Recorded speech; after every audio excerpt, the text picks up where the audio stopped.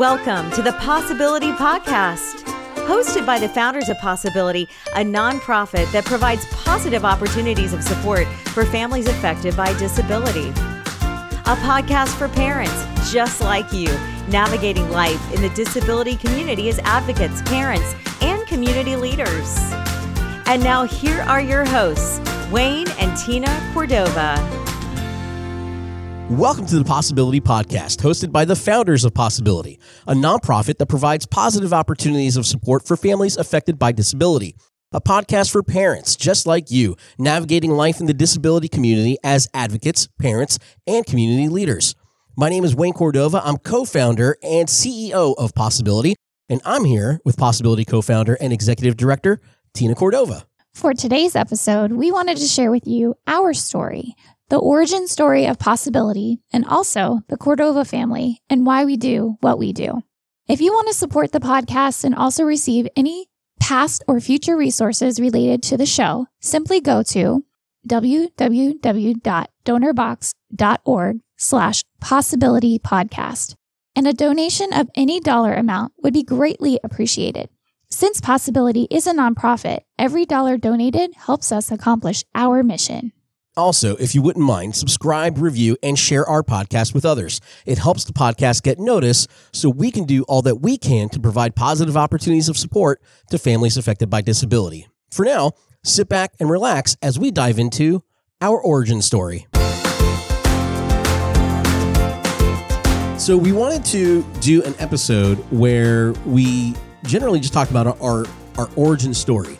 I kind of like to call it the why behind the what. And so the what is Possibility. You know, on its surface, you see that, you know, here we are, we run this nonprofit for families affected by disability, and we have a lot of great programs. You know, we have programs where parents can catch a break, a 3-hour break, you know, from the 24/7 plus job of being a caregiver, right? And so we have our after school programs, our Friday night programs. And, you know, a lot of times we get the question of like, I don't know how you guys do it, or, you know, why do you guys do it? And so we kind of wanted to start with that and begin this conversation with, here's the origin story of who, you know, we are as a family and who we are as Possibility. And so we're going to kind of take the time machine back. And I think the best place to, because we could be here for hours if we tell the entire story, because, you know, we've been married 21 years, 22 years in May of next year. And so I think if we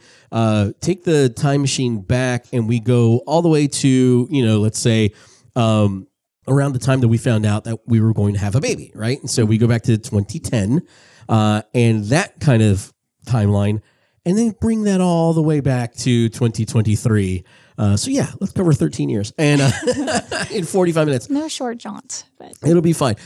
So let's go back and do that. So you tell me, how did it feel when we found out we were going to have a child? Wow. Okay. So thinking way back to 2010, I know when we found out we were pregnant, we were ecstatic. But however, the circumstances around that situation were a little bit cumbersome. So my grandmother at the time was suffering from a form of ALS, and we were kind of in the end stages of her life, and literally, 5 days before we found out we were pregnant that she passed away. And so we endured the funeral and all of that. And I was also approaching my birthday, 30th birthday, actually, not to put an age on me, but and so there were just a lot of things entail. We weren't really sure. We were also struggling to get pregnant, and we were going through infertility treatments and IUI and all of that. So it was a lot. It was a heavy circumstances revolving around that situation. So again, 4 years of us trying to have a baby and going through infertility and then dealing with the death of my grandmother, who I was very close with. And, you know, she just had a very profound impact on my life. And, you know, of course, then my 30th birthday approaching and everything else, it was pretty incredible during that time. But I remember the moment that I, to be very frank, was late and took a pregnancy test. And I remember running across the house saying, "Oh my gosh, I'm pregnant. And you were kind of like what? What? Well, because we were in the fog, it was kind of like there was this like whole, thing in the air of, losing Grandma Robinson. Yeah. And, I loved her very much too. And that was a tough thing to go through. And then, this whole journey for us was tough. We'd had a miscarriage, we had suffered through that. And the trying and the bad news and the good news. And so I remember it was a Sunday morning. It was right before, and at the time I was working on staff at a church. And you were in education, and so career wise, we were in this thing, and literally the Sunday morning, I'm about to head off to church, because I had to go there early because I was on staff. And I hear the news, I'm pregnant. I'm like, what? and that whole thing. And the funny thing is, I do remember this because it was your 30th birthday. You probably remember this too. We were supposed to go for your 30th birthday to like Discovery Cove, I think. Mm-hmm. And like your whole thing was, I want to swim with the dolphins. And so we were like, oh, this is great. So we're going to do this. And I was looking forward to this because it was a rough time, right? I'm like, okay, this is going to be a great pick me up. This is awesome. And I think this is kind of what started the annual tradition of things not going right for Tina's birthday. Yes. And so it was one of those things where, although this was right, it was right, kind of, because I remember going, that's exciting. Oh man, you can't swim with the dolphins now. You're pregnant. You got to wait. It says you can't, and I think the rules were specifically like, if you're pregnant, you shouldn't go and do and I was like, this is awesome. I gotta go. By the way, we can't go to dolphin swimming. And then we had to deal with that. And again, it was another like circumstantial situation in which I was like, it's exciting, but then, plans had changed and question marks. That's lots the theme. Of question marks. Yeah. Overall, how did you feel about the pregnancy?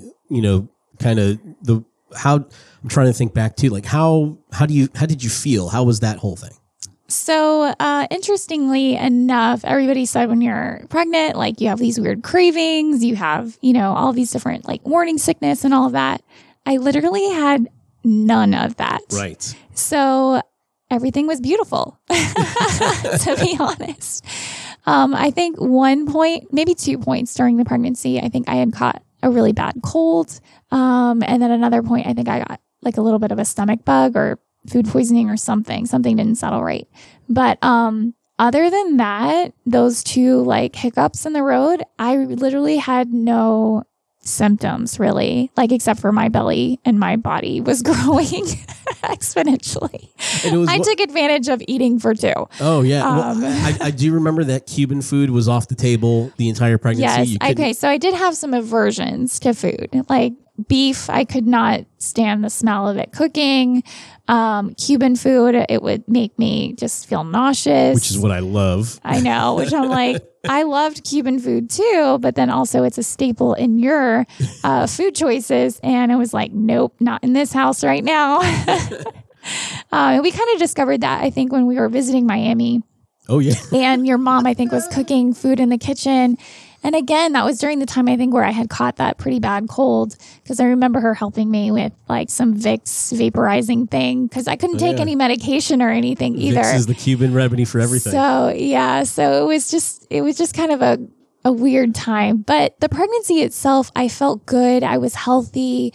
I tried to stay as active as I could. But again, taking advantage of, eating for two, I totally gained some weight that I shouldn't have. Yeah, and I was eating for three. I was loving it. I was like, yeah, like that's. So yeah, we were sharing that. But other than that, I think I may have craved Taco Bell one time, and then other than that, that was it.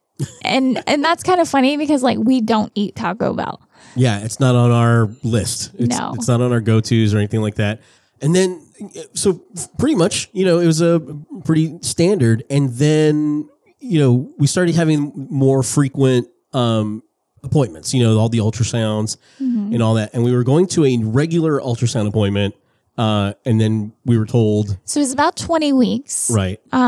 Maybe 18, 19 weeks. And so we were going in for the standard ultrasound, and it was actually an opportunity for us to find out what the gender of the baby was going to be. I remember like being so excited about, what is it? What is it? Is it a boy? Is it a girl? That kind of thing.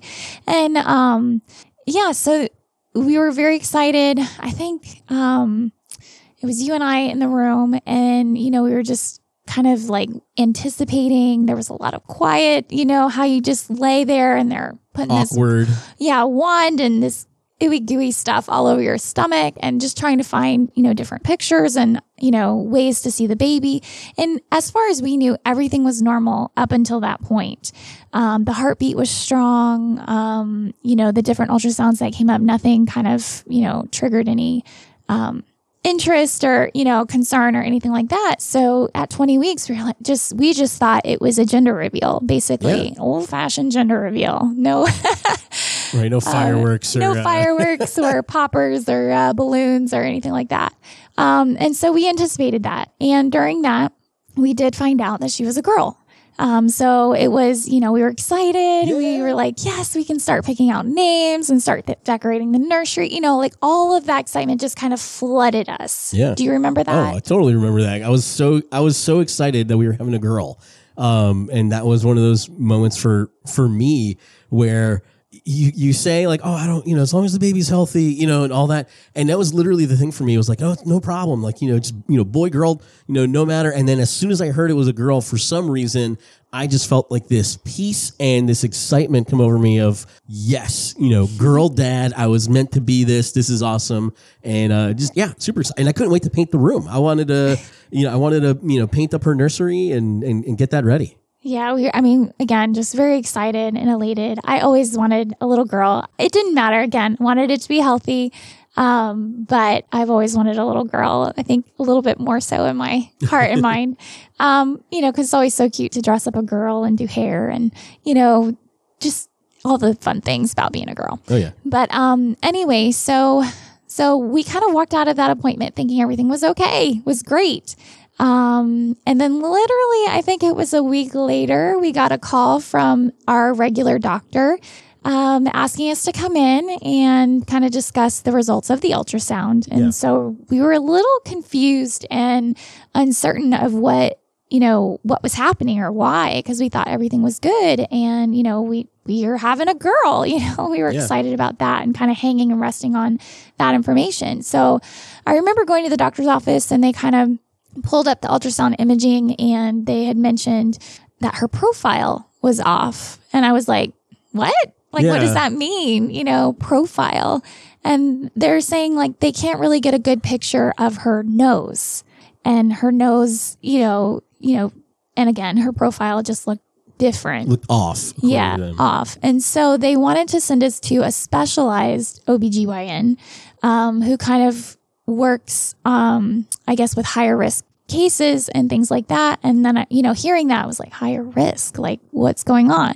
Right. And they're like, well, we're not certain what's going on right now. We just want to do some further testing and figure out. They wanted a better look. Yeah. So they had higher imaging. I guess it was then like the 4D ultrasound. Right. And so they wanted to see a little bit more or see even if another ultrasound could get a better picture of what her profile is. Like maybe she was turned or, whatever. And so we get there and it wasn't a regular, it wasn't a regular ultrasound. You had to actually do they call it an in utero MRI, right? Well, that was a little bit later, but they did do the ultrasound and come find out like her profile was off, but there were other things that were off. They were concerned about like her positioning and like all that kind of stuff. So they weren't really sure what. So they sent us for a slew of tests. Yeah. We refused to do the amniocentesis testing because we didn't care either way what would come up from that. Right. So we had made the decision like no matter what happens, it's our child. We're going to, have her. We are going to take care of her and love her for who she was. But again, with that, we wanted some answers. And of course, the doctors wanted answers. So they knew kind of what to anticipate upon birth. Right. And so that's where we kind of were sent to an MRI. Yes. We had blood tests. We had an echocardiogram. We had several other ultrasounds and X-rays. And tests upon tests upon tests. Oh my gosh, yes. But the MRI is when we discovered something really interesting about you. right? Which is Yes, I am very claustrophobic, and I had no idea until that moment. nope. Until actually I was out waiting for you. Yes, so they brought me into the MRI machine, and literally the only way that they could do the MRI of the baby was to put me in this child-sized MRI machine. And literally, I don't know if you've ever been in an MRI, they strap you down tight so that you don't move. Well, okay, remember, I was eating for 2. I had a little bit of extra weight. So on top of that, I had really bad sciatica. So my hips and my back were a little bit in pain, and it was always good to be up and move or stretch when I needed to. Well, I'm laying flat on this bed. I'm strapped down tight, can't move. My back is killing me. And literally everybody walks out of the room. Yeah, they left you alone. Like you were completely by yourself in this MRI. Everybody walks out of the room. I have nobody to talk to. I hear this loud clicking machine, and then they pull me out and nobody's there. And I'm literally laying there and my back is aching so bad. And so I am wiggling myself out of these straps and trying to gain attention. And I remember honestly getting one arm free and taking the pillow from behind my head and waving it like a giant white flag to gather somebody's attention. And finally somebody runs in to, what's wrong? And I was like, well, I can't move and I've got to get up. Like my back is killing me. Right. And what's happening? Like you guys are leaving me alone in here. And I start panicking, honestly. And so, they're like, well, we think we need to do some more scans. And I was like, no, I'm done. I'm not going back in that machine.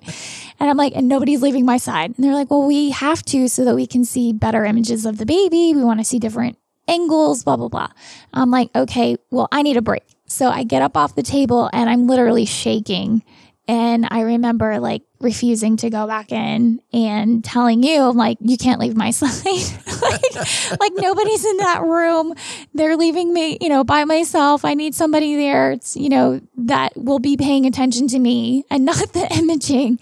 And so they literally made you change out of your clothes. And I know I had to put on the whole suit, the whole MRI suit, like I was getting it done.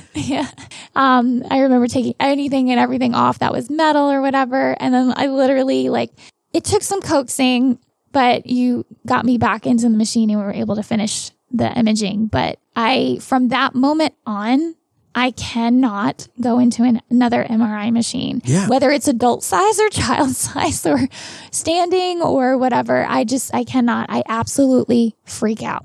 So, when we talk about sacrifices you made for your child, that was the first one that was like... Yes.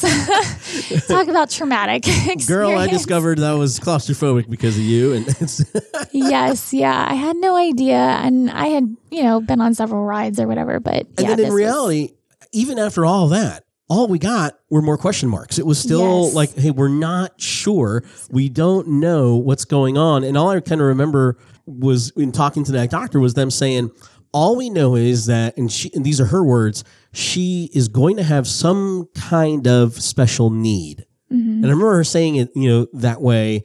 And at that moment, I just remember thinking to myself, I'm like, what does that even mean? Like, why would you call us in here when you had no answers and just drop that on us and then say, okay, well, off you go. We'll see you when you have the baby. Right. Well, then they started getting all of these specialists. So we had a cardiologist, we had a neurologist, we had a neurosurgeon, we had a geneticist, we had, of course, the doctor who was delivering. I mean, they started calling it a slew of doctors. We had a nephrologist, right? We had a kidney doctor. Nephrologist. Yeah, I forgot about that.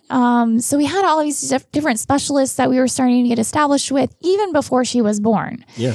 And so we, went to all of these different doctors' offices and again, all of this testing and stuff. And they had discovered Emily was underdeveloping in the womb. So what they call is intrauterine growth retardation because she was small. Right.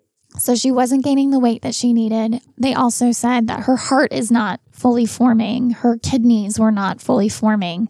And so on and so forth. And we're nearing the end of our pregnancy, and we're learning all of these little innuendos or things that were occurring or not occurring in her body. And again, more and more question marks. Yeah. So it became obvious that the doctor wanted to induce us. So she's like, it's better to have everything planned and scheduled so we can have everybody on hand, because we don't know what's going to happen the moment she's born. Right. You know, so if we can have all of these specialists kind of called in and on the side and ready to act as needed, it's better that way rather than you going into labor naturally and just waiting it out. So that became, for the last few weeks, of our pregnancy, we just kind of tried to process all of that. I know it was very heavy. And I remember our family and friends even not really understanding the situation. Do you kind of remember what conversations were like?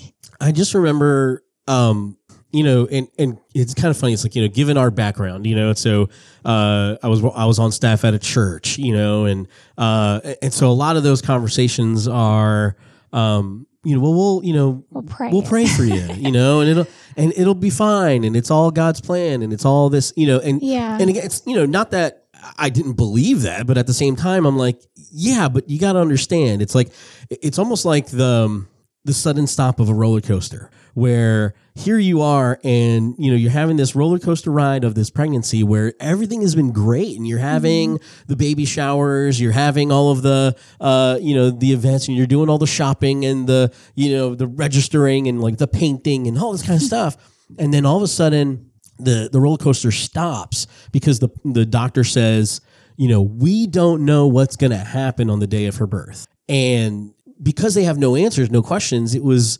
very jarring. As a dad, as a future dad, I was like, I have no idea what to expect. I have no idea what's coming up. And like everybody around you kind of, they don't know what to say. They want you to hope for the best because maybe it makes them feel a little bit better, and they want to, put you in a good mood. And so they say things like, like, have hope, it'll be okay. It's, it'll be fine. And, not a lot of, I don't want to say sympathy, because it wasn't like we were even looking I'm sorry, sir.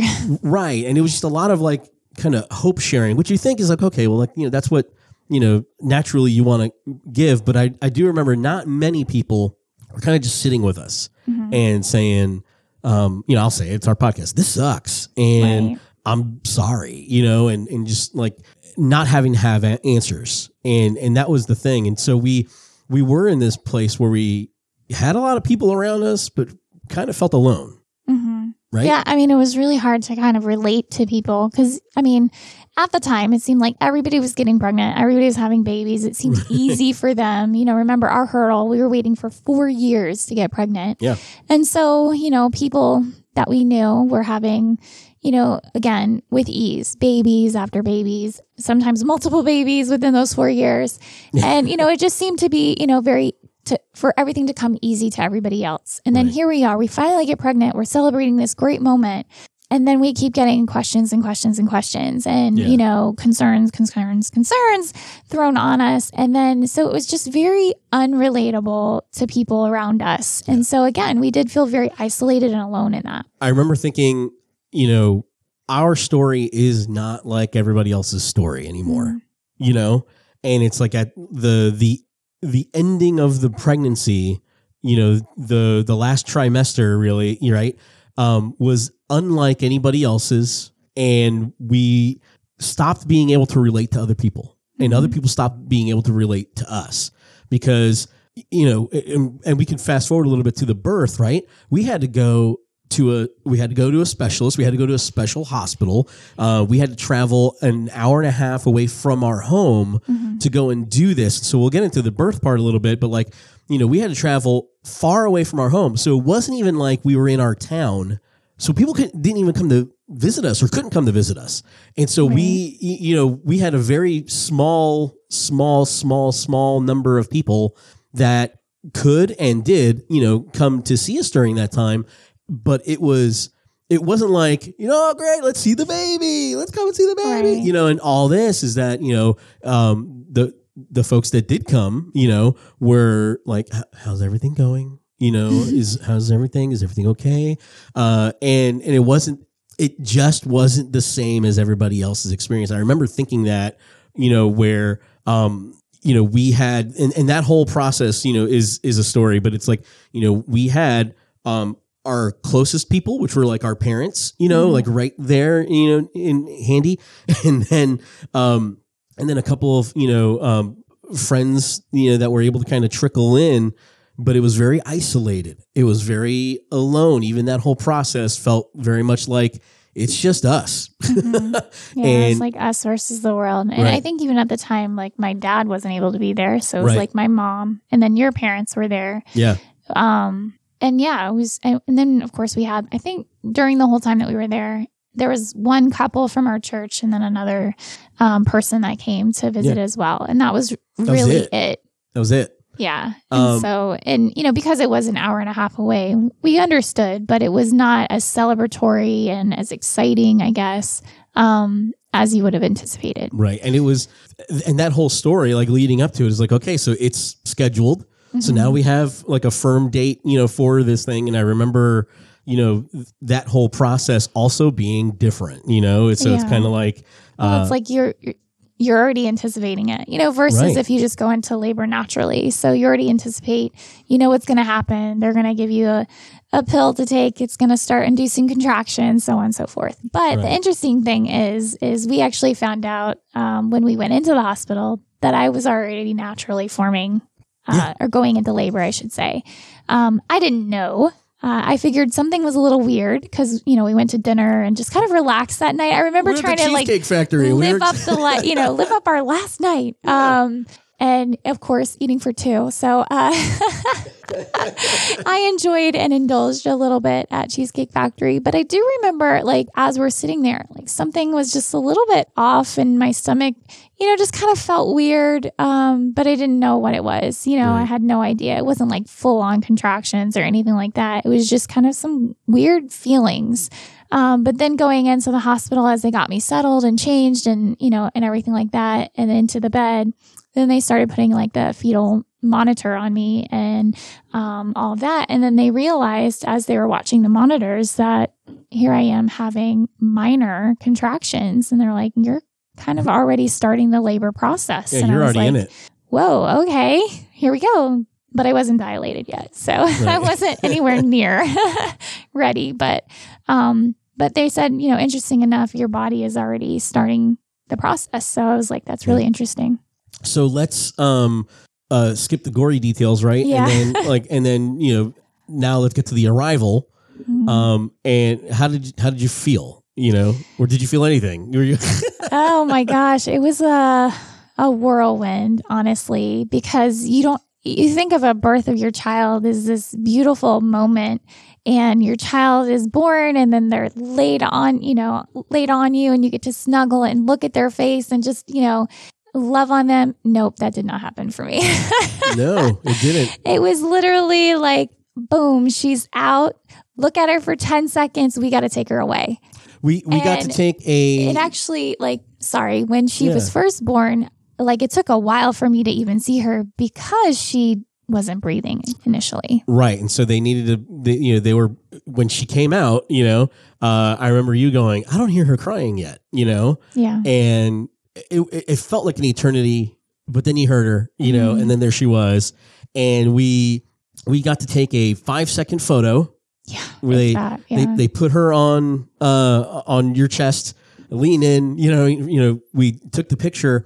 What I do remember is, when she came out, that whole profile thing that we were talking about, all that. We learned very quickly why her profile was off. Our daughter looked like she had gone through 10 rounds with Mike Tyson, when she came out because her cute little nose was actually like bent all the way across her cheek. It's like from one end to the other and it was just kind of turned over. And so if you could just imagine a cute little baby nose, but it was just pointing in another direction, not completely forward. To the right side of her face. So, and would that be accurate? Like she looked like a prize fighter. Like she literally looked like she was like. She wasn't bruised and banged up, but her nose was definitely not right. It was shocking. That was like, okay. And like, I'm thinking to myself, I'm like, Yes. all right, okay. That's just, all right. I'm like, you can't really say like your baby was cute when she came out because it was like, oh. It was concerning. Yeah. You know, I mean, she's beautiful. She's great. Yes. And even if that nose would have been there at age 13 now, you know what I mean? It's like, okay, it's cool. But it was shocking because it was like, whoa, what happened to you, kiddo?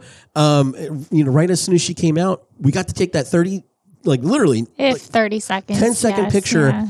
And then all I remember is the nurse saying, okay, Dad, you're coming with me. And I'm like, well, where are we going? And so I had to say goodbye to you. And I followed the nurses and everybody, you know, straight to the NICU. And I just remember, you know, thinking to myself, like, okay, but like I have a wife that I have to, you know, take care of also. She literally just gave birth. Like I didn't get to, you know, we didn't get a moment. You know, and so here I am, I'm running off to NICU and it looked like a scene from like ER, you know what I mean? Where everybody's running down the hallway and we were running down the hallway and, you know, doing all the turns, doing everything we got to do, getting in the elevator. And all I remember is, you know, we get to this NICU and immediately they put all these leads on her and, you know, have all these heart monitors and all these other things. And she went from being born to being wired, like completely wired. And I just remember looking at her and the whole time she's screaming, right? And she's just like, wah, wah, wah. And the only thing I could think to do is say, Hamley, it's okay. Dad's here. And she stopped.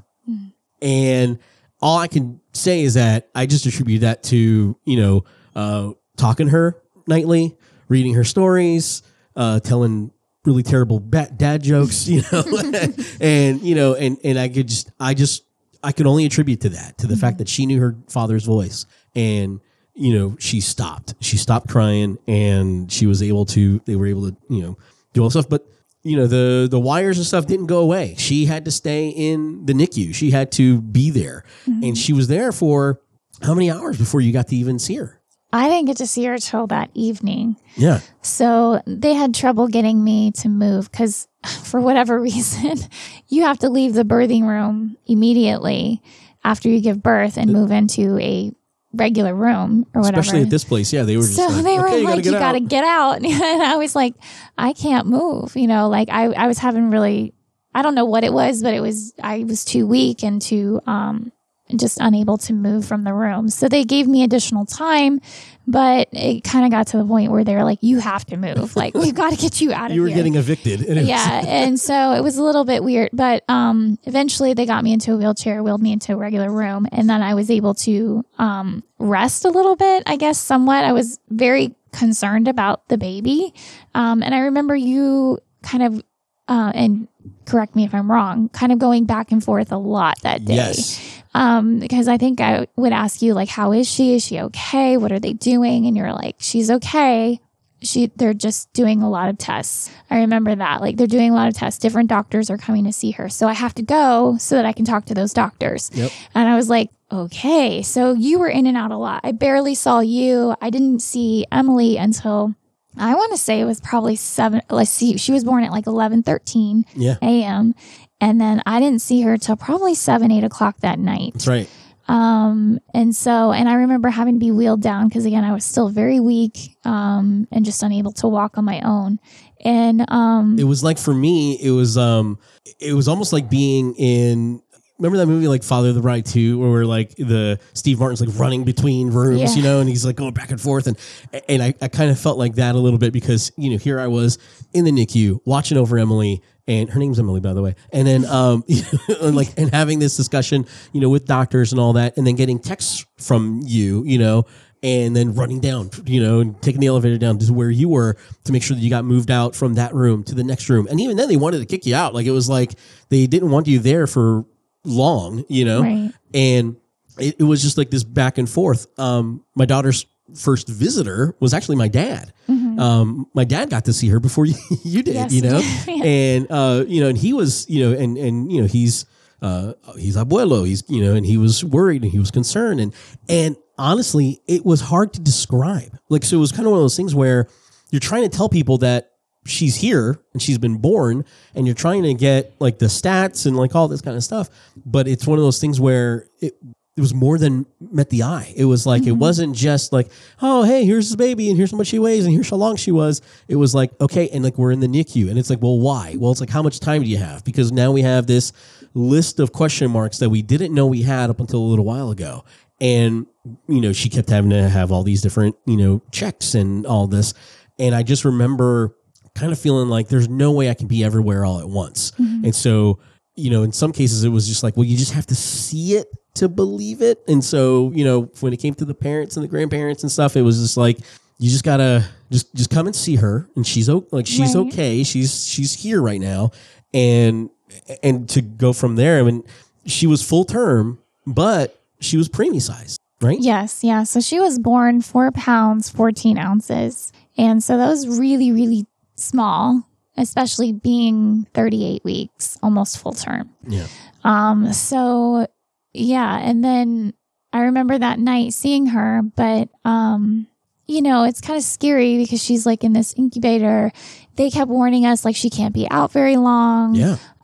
You can reach in and touch her, but we can't, really have you hold her. I remember that first night or whatever. And I was like, I can't really hold my baby, because they wanted to keep her in the incubator, keep her warm, basically keeping her temperature up and all of that.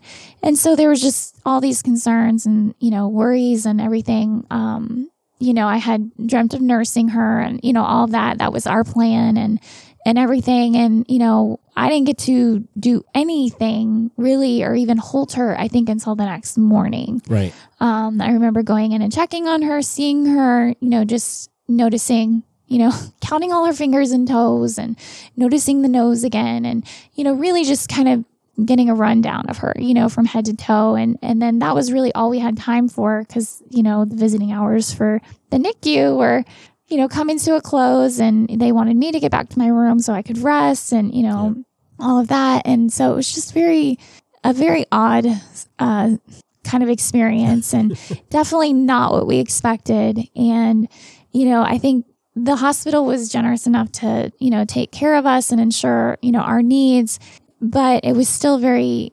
isolating again, because here I am in the room by myself, or, my mom was there, or, people being abuelo and abuela would pop in and check in, and then you would be back and forth all day long, all night long, so it was, it's just very interesting, experience in that. It was not like anybody else's experience. No. That was and again, is like, we kind of went back to that, whole thing. And it's just, I remember, it was one of those things where, there's a handful of things that I remember, because it was like, I remember, when she was born, the song, Great Is Thy Faithfulness was playing. And so this kind of reminded me that, okay, God, you're in control, and, you are faithful. You do love this child, and you do love us. And so, let's get on this adventure. And then I remember that night when you finally got to see her, and, we're here, we are like, the family's finally united, and we're able to, the first book that we read to her was The Giving Tree. And I remember that whole thing too, just kind of knowing, all right, we're grateful, we're grateful that at least we're here and we're all together. And even though there's a bunch of question marks, we don't know what's ahead. We do know that, hey, day one, we're all together, and we made it. And so to go from that, she was there in the NICU for how many days? 7 days. 7 days. Yeah. And it kind of it morphed, it changed. She kind of went from being in that room full of incubators, to being in like the curtained off NICU room, where we got to spend more time with her and be there. Well, also once I was discharged, we had a lot more freedom too. Yeah. So and from that second day on, again, it was me going back and forth between my room to her. Wayne was pretty much stationary with her. And then again, as she moved on to the other part of the NICU where she wasn't, she was still on monitors, but it wasn't as, I guess, intensive. Yeah.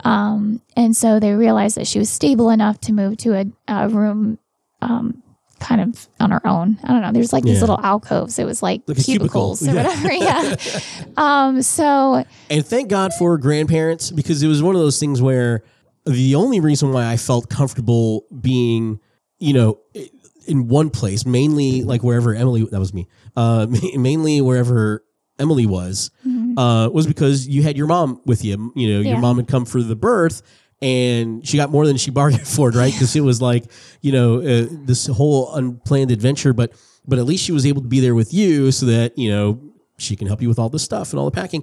And then, and my mom and, my dad were there too. And I just kind of seem to remember like all the grandparents kept us fed, kept us hydrated, kept us, kind of so that we could focus on Emily. But again, it was like, thank God for that. And that was it. It's like you said, outside of, we had, one couple come and visit, and another person come and visit. That was it, because we're so far away. So even throughout this whole NICU experience, it was all texts and I remember like Facebook posts, because I remember at the time, I think I was the only one on Facebook too. And so here I was like, just kind of going, okay, day 2, day 3, day 4, and then finally kind of posting we were gone. But at the same time, it was like, this is unlike anything that anybody had experienced. And so I just remember being able to go home and feeling so happy that we could leave and go, and it was, and they were just concerned because they were like, by the time we left, we still didn't have all the answers. No. Yeah. So they basically had all of these little physical diagnoses. It wasn't really like a syndrome or a genetic disorder or anything like that. Because nothing really came up at the time, or actually the genetics testing we were still waiting on. But basically they told us like she's going to have a slew of specialists that she's going to have to follow. We don't know her prognosis. Like, we don't know what's going to happen. But here's your baby. Congratulations. And off you go. So that's kind of what it was. And we were just kind of, I remember looking at each other and like we were relieved in a way to go home so that we can get into our new life and new routine. But we were also freaking out inside, like, oh my gosh, what is all of this going to entail? Yes. And that was the thing where I distinctly remember feeling so happy to be able to leave and so unsure of what we're supposed to be doing next, because it was one of those things where she's a baby. She needs normal baby things. She needs just typical baby, care, right? And so here's this, and then you have all these other question marks, and it's like, well, when do we care about the question marks, and when do we care about just the baby stuff? And so that was the deal. And so we, when we brought her home, that's when the mix between, baby stuff and question mark started happening. And believe me, I'm saying the word question mark because this is before any diagnosis. We had nothing, to go by except for the fact that my poor daughter looked like she went, 10 rounds with, Mike Tyson. And, but other than that, she was just a little tiny baby. And we had to kind of just go into that mode. And here she was, she's home. And it wasn't until a few months later that we got our first diagnosis. And it was the first time that, she, had a seizure.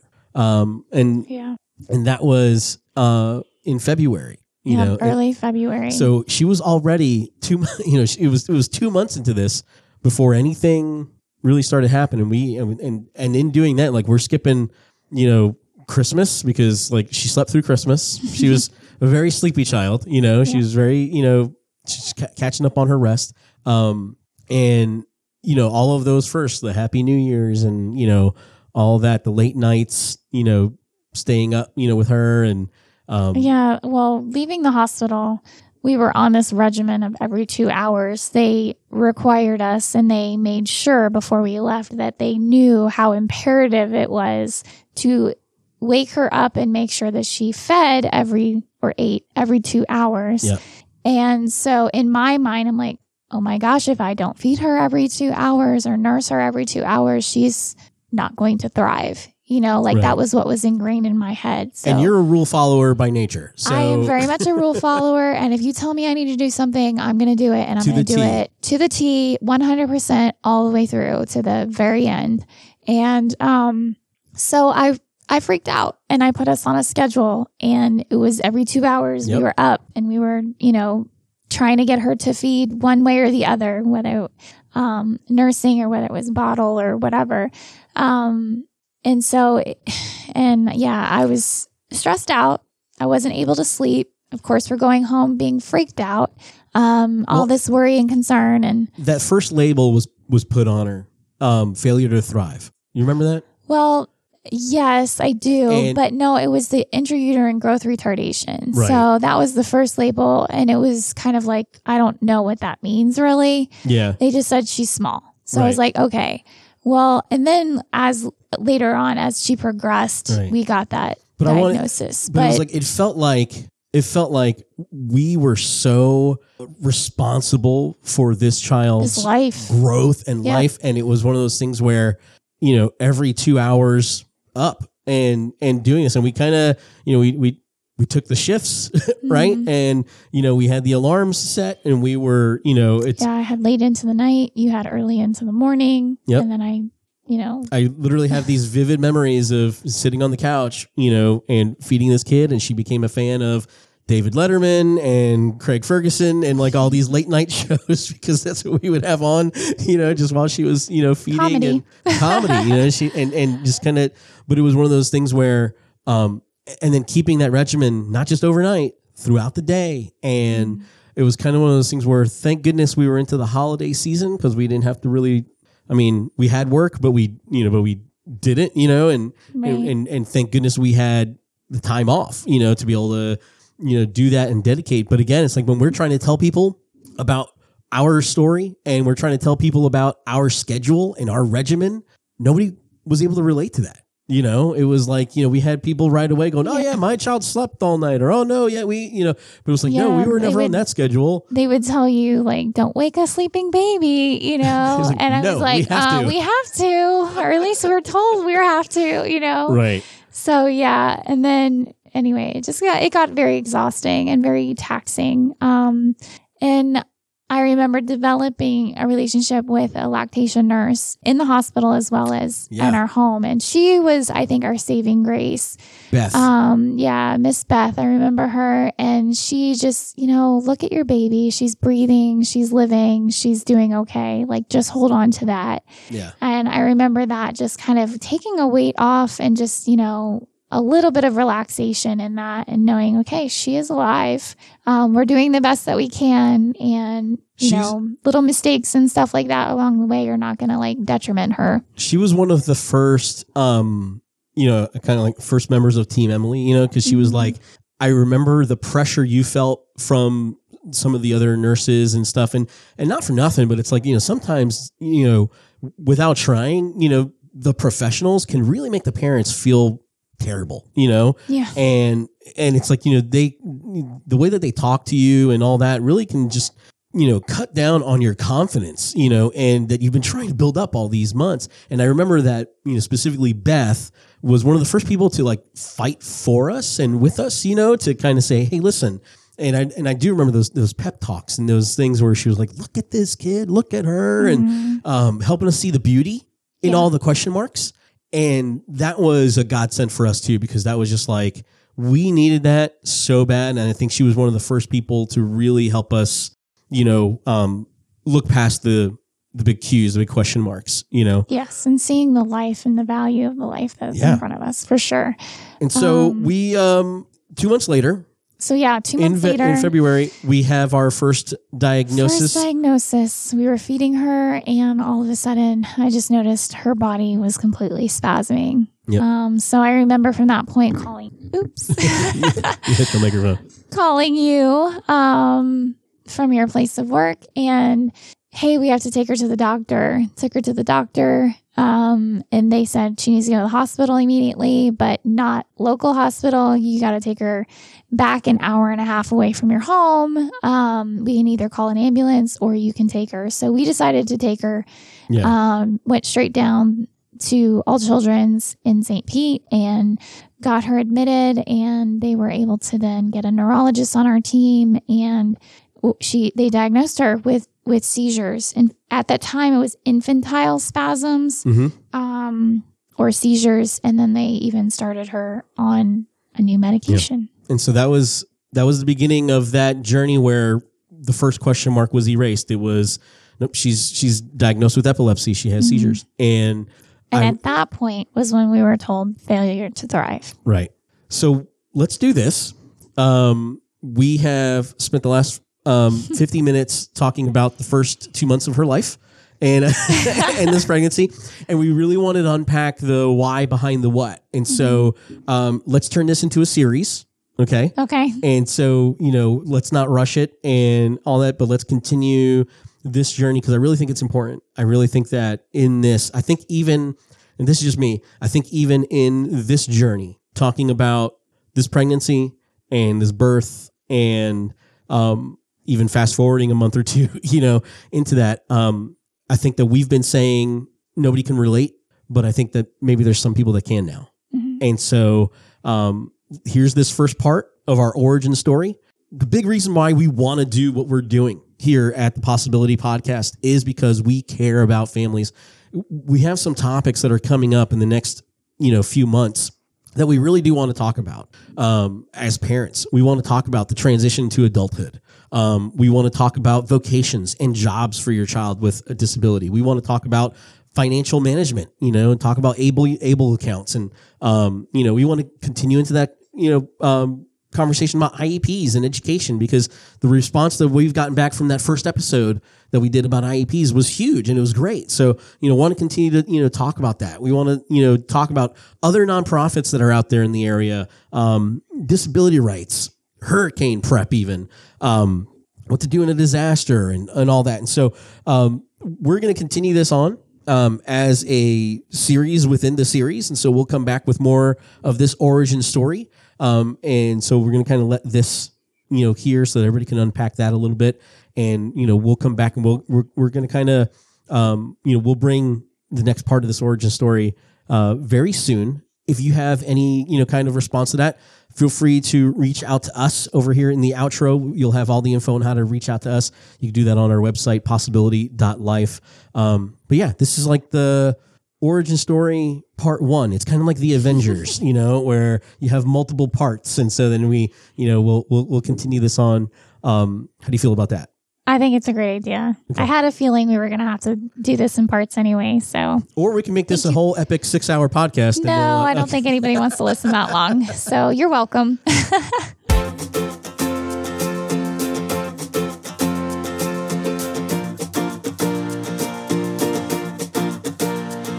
Thank you for joining us on this journey today, right here on the Possibility Podcast. We're Wayne and Tina Cordova, co-founders of Possibility, and we're truly grateful for your time and attention. Our mission to provide positive opportunities of support for families affected by disability is made possible by the incredible support of listeners like you. If you'd like to continue supporting our podcast and gain access to valuable resources, please consider making a donation at www.donorbox.org/possibilitypodcast. Your contribution, no matter the amount, goes a long way in helping us achieve our mission. And don't forget to hit that subscribe button, leave us a review, and share our podcast with others. Your actions help us reach even more families and continue providing those positive opportunities we're so passionate about. As we conclude today's episode and our trip down memory lane with the origin story of Possibility, remember that there's more to Possibility than just our podcast. We're a nonprofit organization dedicated to serving families affected by disability through a wide range of impact programs and events. Programs like Kids Club, Parent Recharge, Creative Possibility, and our Moms and Dads community support groups, just to name a few. Our commitment to accessible community events, advocacy, training, and more reflects our unwavering dedication to making such a difference.